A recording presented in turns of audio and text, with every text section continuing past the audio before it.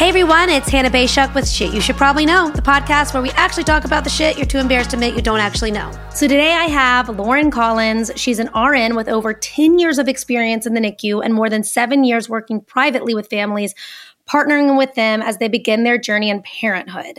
She opened her own private consulting company about 5 years ago, offering night help.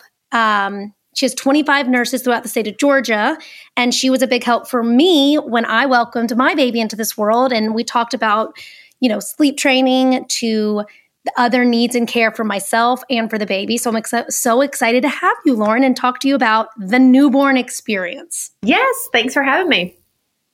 I think this is a kind of a hard conversation because the newborn experience is so unique to everybody's own experience and their own journey. Like I have two sisters and their experiences were different than mine. Leo, my son, came a month early, which definitely changed what I endured compared to them. But I think one common denominator is just that it's so shockingly new. I always say it's the best disruption. So anyone listening to this looking for answers for newborns and motherhood, like it is a beautiful journey. But I was talking to a friend recently and I was like, usually they say like you walk before you run. I feel like having a baby is a full sprint marathon and then you learn to walk. Like it is just, you're thrown into the trenches and then it starts to get easier and better. It's crazy. And you predominantly work with women who are in the trenches and are thrown into the extreme. You and I were just having a conversation before this started, and it looks very different than when we first started to communicate. I'm in a much healthier, mentally healthy, physically healthy place. So I guess my first question would just be, how is it navigate? Like, what do you see the hardest thing navigating new motherhood and that transition from being an independent person to all of a sudden, or having an independent life with your husband or partner or whoever, and then bringing this new thing into your world? Hannah, thanks for having me. I love my job. I love what I do. I love talking about babies and all of this transition. When I work privately with families, the biggest shock is I tell them, I say, it doesn't matter if your friend down the street is telling you or your sister or your sister-in-law, you absolutely have no idea the amount of exhaustion that is coming to you. And then I tell them, you really sometimes don't even see it until you're in that trench and you just wait. It's 5 o'clock one day and you haven't used the bathroom. You haven't eaten anything. That's when you realize it. And that happens to everybody. A lot of time, moms come to me and they're just the anxiety is through the roof. And it's primarily because they are not taking care of themselves. And when you approach that, they're like, well, what am I supposed to do? I have this little human that I'm supposed to be taking care of. That's the hardest thing, is just trying to juggle that. I tell moms, if you can, when it comes to taking care of your body and your sleep, if you have help, that is huge. Not everybody does have help, but if you have help, give your helpers jobs to do that will allow you to rest. Partners, husbands, the biggest thing they can do is take care of mom, especially if mom's breastfeeding, because a lot of times those partners or their dads are sitting there if mom's breastfeeding and they're going, well, what do I do? There's nothing really left for me to do. The baby doesn't want me. But that's why their job is primarily to take care of mom. Daytime, it is so hard for moms to do it. It's hard for type A moms to do this. But when your baby lays down to take a nap. Lay down in your bed. Separate yourself and let your body recuperate. Get a little bit of relaxation. Make sure the calories are really high. You need to really increase your calories, especially if you're breastfeeding, and drinking tons of fluids. A lot of moms just kind of leave that out so unintentionally, but it is left out, and it can really affect your body. It's so intense. Like, even hearing you say all of this, I think back and I'm like, God, like, and I think the harder part is when I talk to someone who's starting this journey or about to give birth, I don't want to scare them. I'm like, it's great. It is nice, but it really is such an intense first experience of having a baby. And I mean, I read a statistic that said 43% of new moms got 5 to 6 hours of sleep and 23% got 3 to 4 hours of sleep. And I actually kind of thought that was surprising. I feel like 3 to 4 is more the common or the norm. I guess that means in spurts. So let's talk about like legitimate like norms. When you have a newborn from, let's say, 0 to 1 month or 0 to 2 months, how much are they sleeping throughout the day or night? Those first few weeks, your baby should really be sleeping the majority of the time.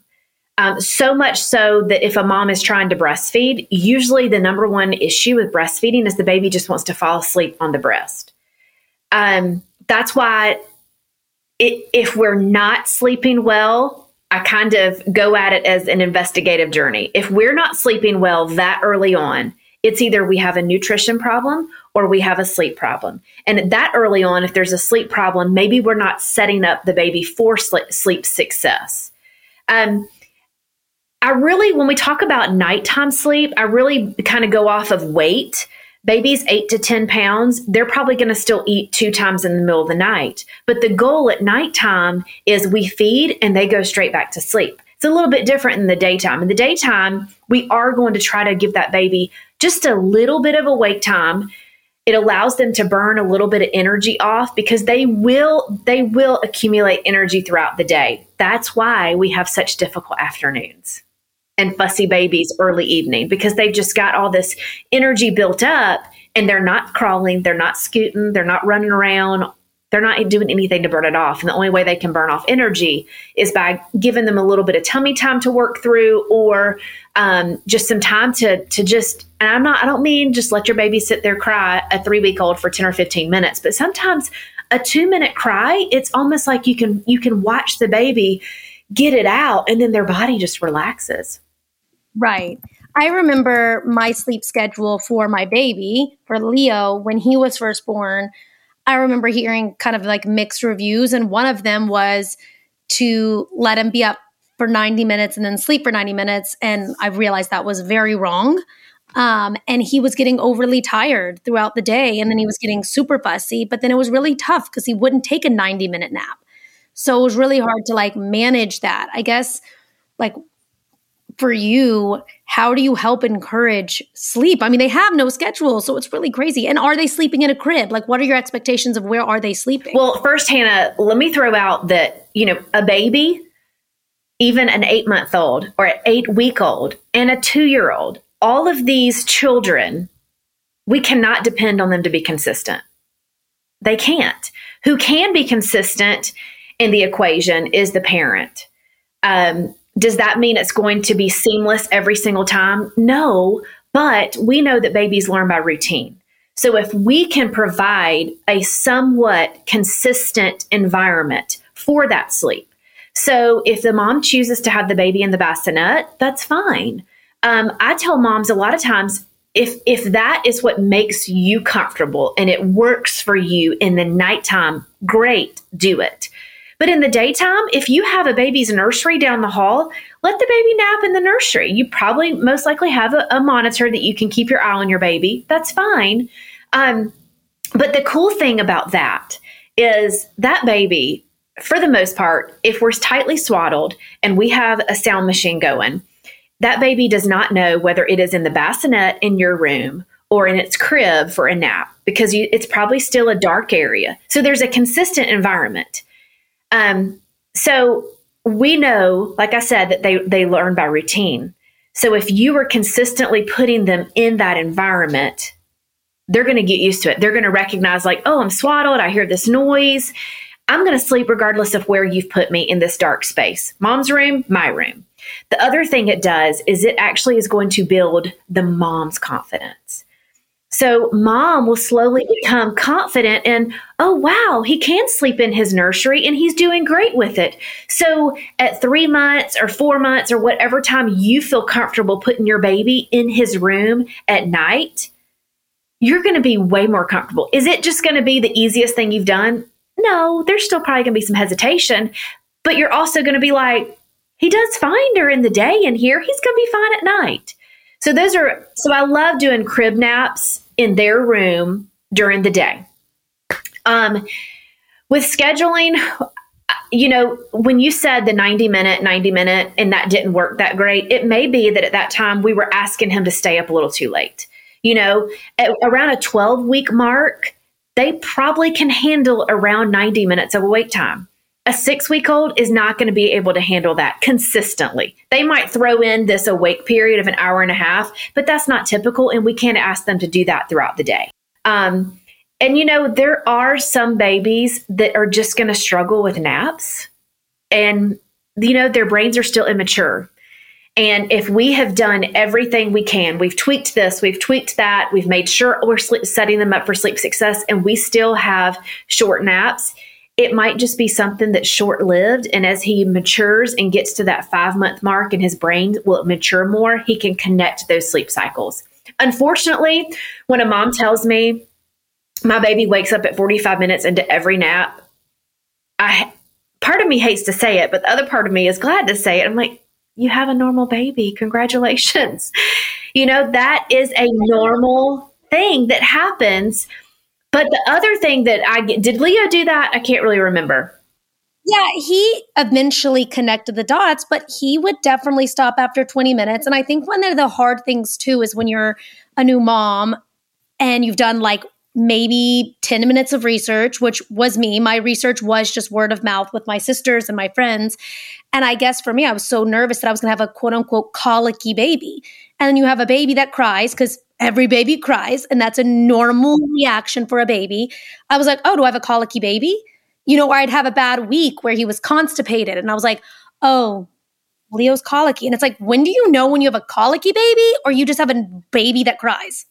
Well, I kind of associate more of colicky / gassy / reflux. Every baby that comes out is going to have some level of reflux. They will spit up. Their tummies are so small.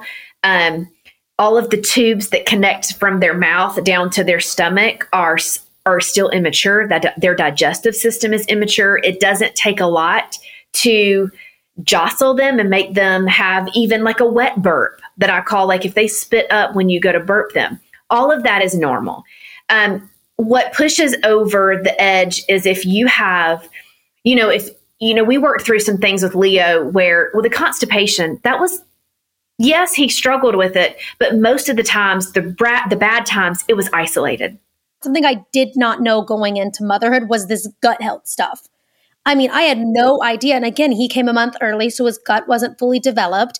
And so we had to be a little bit more patient. But things that I learned that were really helpful were gripe water, were colic calm, and then eventually a probiotic, which some people are for, some people aren't. I know it really helped us. But I do not wish constipation on anybody's baby. That was awful, but I didn't realize his gut health. And it's so funny as adults, isn't it true that our gut health is so tied to the rest of our health? But it's just not, we're able to mask it and band-aid it. When you have a baby, like he's like, I don't need a band-aid. I want the root cause fixed. And his gut digestion, we really had to like dig deep, and we ended up finding out that he had milk protein intolerance, but that was a lot. I also remember, speaking of spitting up, I went to the pediatrician to talk to her about how much he was spitting up. And it ended up, he ended up having milk protein intolerance. But like babies spit up and like it's jarring. I remember sending you a photo being like, is this normal? And you were like, yeah. And I think because you associate spit up, the only time you've seen spit up is on another adult or a teenager. You've never seen this like large amount of spit up. And then some babies just spit up more. Right. And we've, as long as I've been doing this privately with families, I've seen a shift to where, well, even with, I have a 14-year-old, that's my oldest. Even when I had her, I could have walked into any pediatrician's office and been like, my baby's fussy every now and then. And I guarantee you, they probably would have handed me a prescription for a reflux medication. The pendulum has swung in the other direction. And now pediatricians are incredibly hesitant to write it. Usually they will give it if the baby's weight is being affected by the amount of vomiting or the lack of being able to take in what they need to take in calorie-wise. But there are times, Hannah, that, when you said, how do you know the difference between colic or not?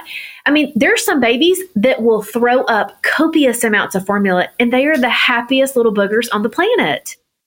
I think another thing when we talk about nutrients and feeding your baby, I still have PTSD from feeding anxiety. Like Leo was born at 5 pounds, and I had a lot of insecurity about that because he came a month early, and then his birth weight was like supposed to be 6 pounds, 8 ounces, which is still not on the high, it's on the lower side. And so it wasn't about him being smaller and catching up. It was more when my other friends' babies were able to do things and hit milestones. We weren't there because he wasn't at the weight. When people were able to push their babies to sleep through the night or just, give them a little extra, you can do it, you got it. Like we weren't allowed that because we were feed. And I think feeding anxiety is a big thing. So what would you say to new moms walking into like motherhood with like just knowing like feeding anxiety is a thing, and if your baby doesn't take the whole bottle, and then I have moms whose babies took too much.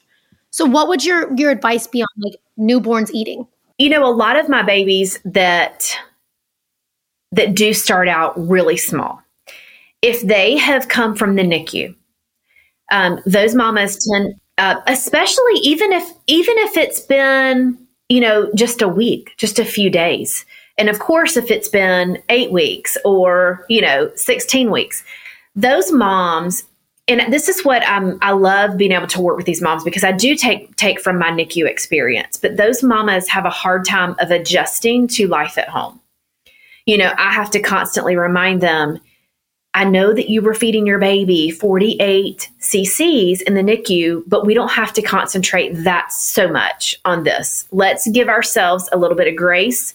They sent you home from the NICU. We're not in a NICU world anymore. So that's the first thing that we have to address. If you have a baby and they don't go to the NICU, understand that it is normal. They are going to lose weight, especially if it's a breastfed baby. With a formula-fed baby, you can count those calories. You can count the intake. You can measure the output. And a formula baby will still lose weight, but not to the extent of a breastfed baby because a breastfed baby is just not taking in as much volume in the beginning. So babies will lose 5 to 10% of their weight. Typically, they'll hit back to birth weight around between day 11 and 14. The way that we look at age, I think when you have a newborn, it's all so much based on weight. And so I felt this jealousy of other people who had like room to, if their baby didn't have a good bottle or have a good feed, you win some, you lose some. I didn't feel like we didn't have a win some or lose some. We could only win. Winning was the required result or outcome that needed to happen. And I think that's where a lot of my anxiety and stress led to. And then also we didn't know he had the allergy. And then, you start getting scared about bottle aversion and like the baby's having a poor experience with eating because they're gassy. And like, then you go down a dark hole. So I'm just sharing my experience because that hole didn't last long, but it felt like an eternity in it. And I think it's really hard when you you were a NICU nurse, like you saw it, and like you said, it's hard to get out of that mindset. I even still have like a little PTSD of the feeding anxiety that I had. Like I sometimes still will catch myself, and now he's definitely caught up. I try to remind my other mother friends who are, experiencing the NICU or in a current situation where they're having a little bit of anxiety about something. And I'm like, it does get better. Like I said, I'm like, the sprint before the walk. I'm like, you actually get the cool down. And I feel like where we are, but I do look back and I'm like, that was a shit show, man. Like that was crazy. Yeah. And there were plenty of times where we talked and it wasn't a, one bad feeding was not going to undo anything. Even though you felt that it wasn't, and I tried to, convey that to you that, hey, listen, they sent you home. He's healthy. His weight gain is going to happen. It's just going to be, instead of it being like this, it's going to be a little bit more, we're still going to be going in the right direction. It's just not going to be as fast. And like you said, that the weight gain, it does depict, I never say drop feedings in the middle of the night, because obviously what will start to happen is the baby will take in all the calories during the day so they can sleep at night. And I try my best to never say we're going to drop a feeding, because somebody like you just described, who may have some little anxiety about feeding, I don't want to ever say we're going to drop a feeding. What you really do is you consolidate the nighttime feedings. But we had to wait to do that with Leo until it was appropriate. So before we kind of like wrap this up, feeding, we've gone over. Sleeping, we've gone over. Colic, we've gone over. What is, if you're sitting down with a mother who's expecting a newborn, is there something on the checklist we haven't hit? Well, I usually kind of throw this out at moms.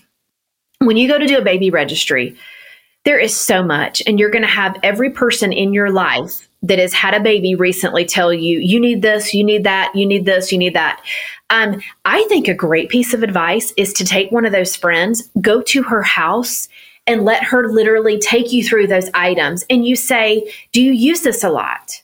I have a friend that's pregnant now. I'm going to have her come over and be like, this is this and this. That is super, super reliable when it comes to checking out breast pumps and strollers, because those are two pricey items. And you want to get someone that's like, hey, can I pretend I'm opening the stroller and putting it back in my car? Like, how easy is it to play around with?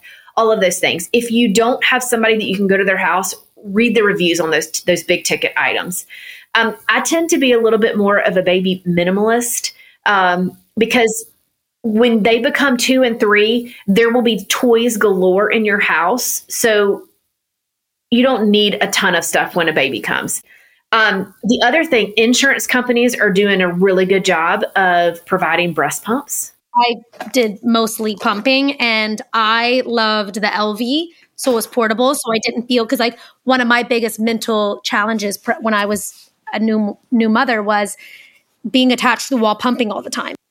And the LV allowed me to feel a little bit more freedom to be able to do something, or just not sit next to a bug. Yeah.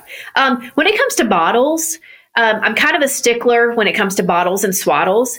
All of my night nurses, I train them on particular swaddles. I think that you can successfully train a baby to sleep with swaddles that come from Target.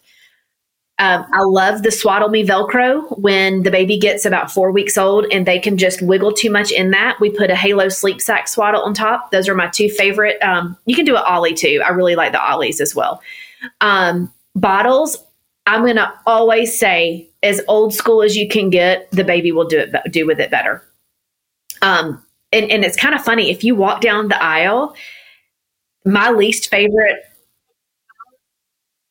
is Dr. Brown's old school. Yes. Anything that's kind of like an old school shaped nipple. I do not really like wide mouth bottles. The closest to a wide mouth bottle that I really do use is a lot of times when my babies are breastfed and the mom just hasn't introduced a bottle yet and the baby's struggling. I have had a lot of success with a Lancino Mama bottle. I do like that one. I just think when you're starting out, is more traditional shaped nipple. Most babies, even breastfed babies, will do better with those. Yeah. I mean, look, at the end of the day, I bought everything literally, and I bought 2 of them. So I definitely, some of those things were really great. And then also there's a lot to be said about baby tech and femtech and the whole, market. Also, there's a market to be made, and it is a business, and they also don't want things to last for 12 years, just like expired products. So there's also a big market in it, and they want to sell it. So this has been so productive. Thank you so much. I know this is going to be super helpful for new moms and new dads and all that comes along with it. So thanks so much for joining. And hopefully we'll have you back to talk about because this is a longer conversation. Yes. I enjoyed it. Thank you so much, Hannah. Per usual, the information shared on this podcast reflects my views or opinions or those of my guest and is presented as a general information only without guaranteeing its completeness. Nothing in this episode is intended to be or shall be construed as a statement of fact or any legal, medical, or other professional advice. Any reference to a specific product or entity is not an endorsement or recommendation unless expressly stated otherwise.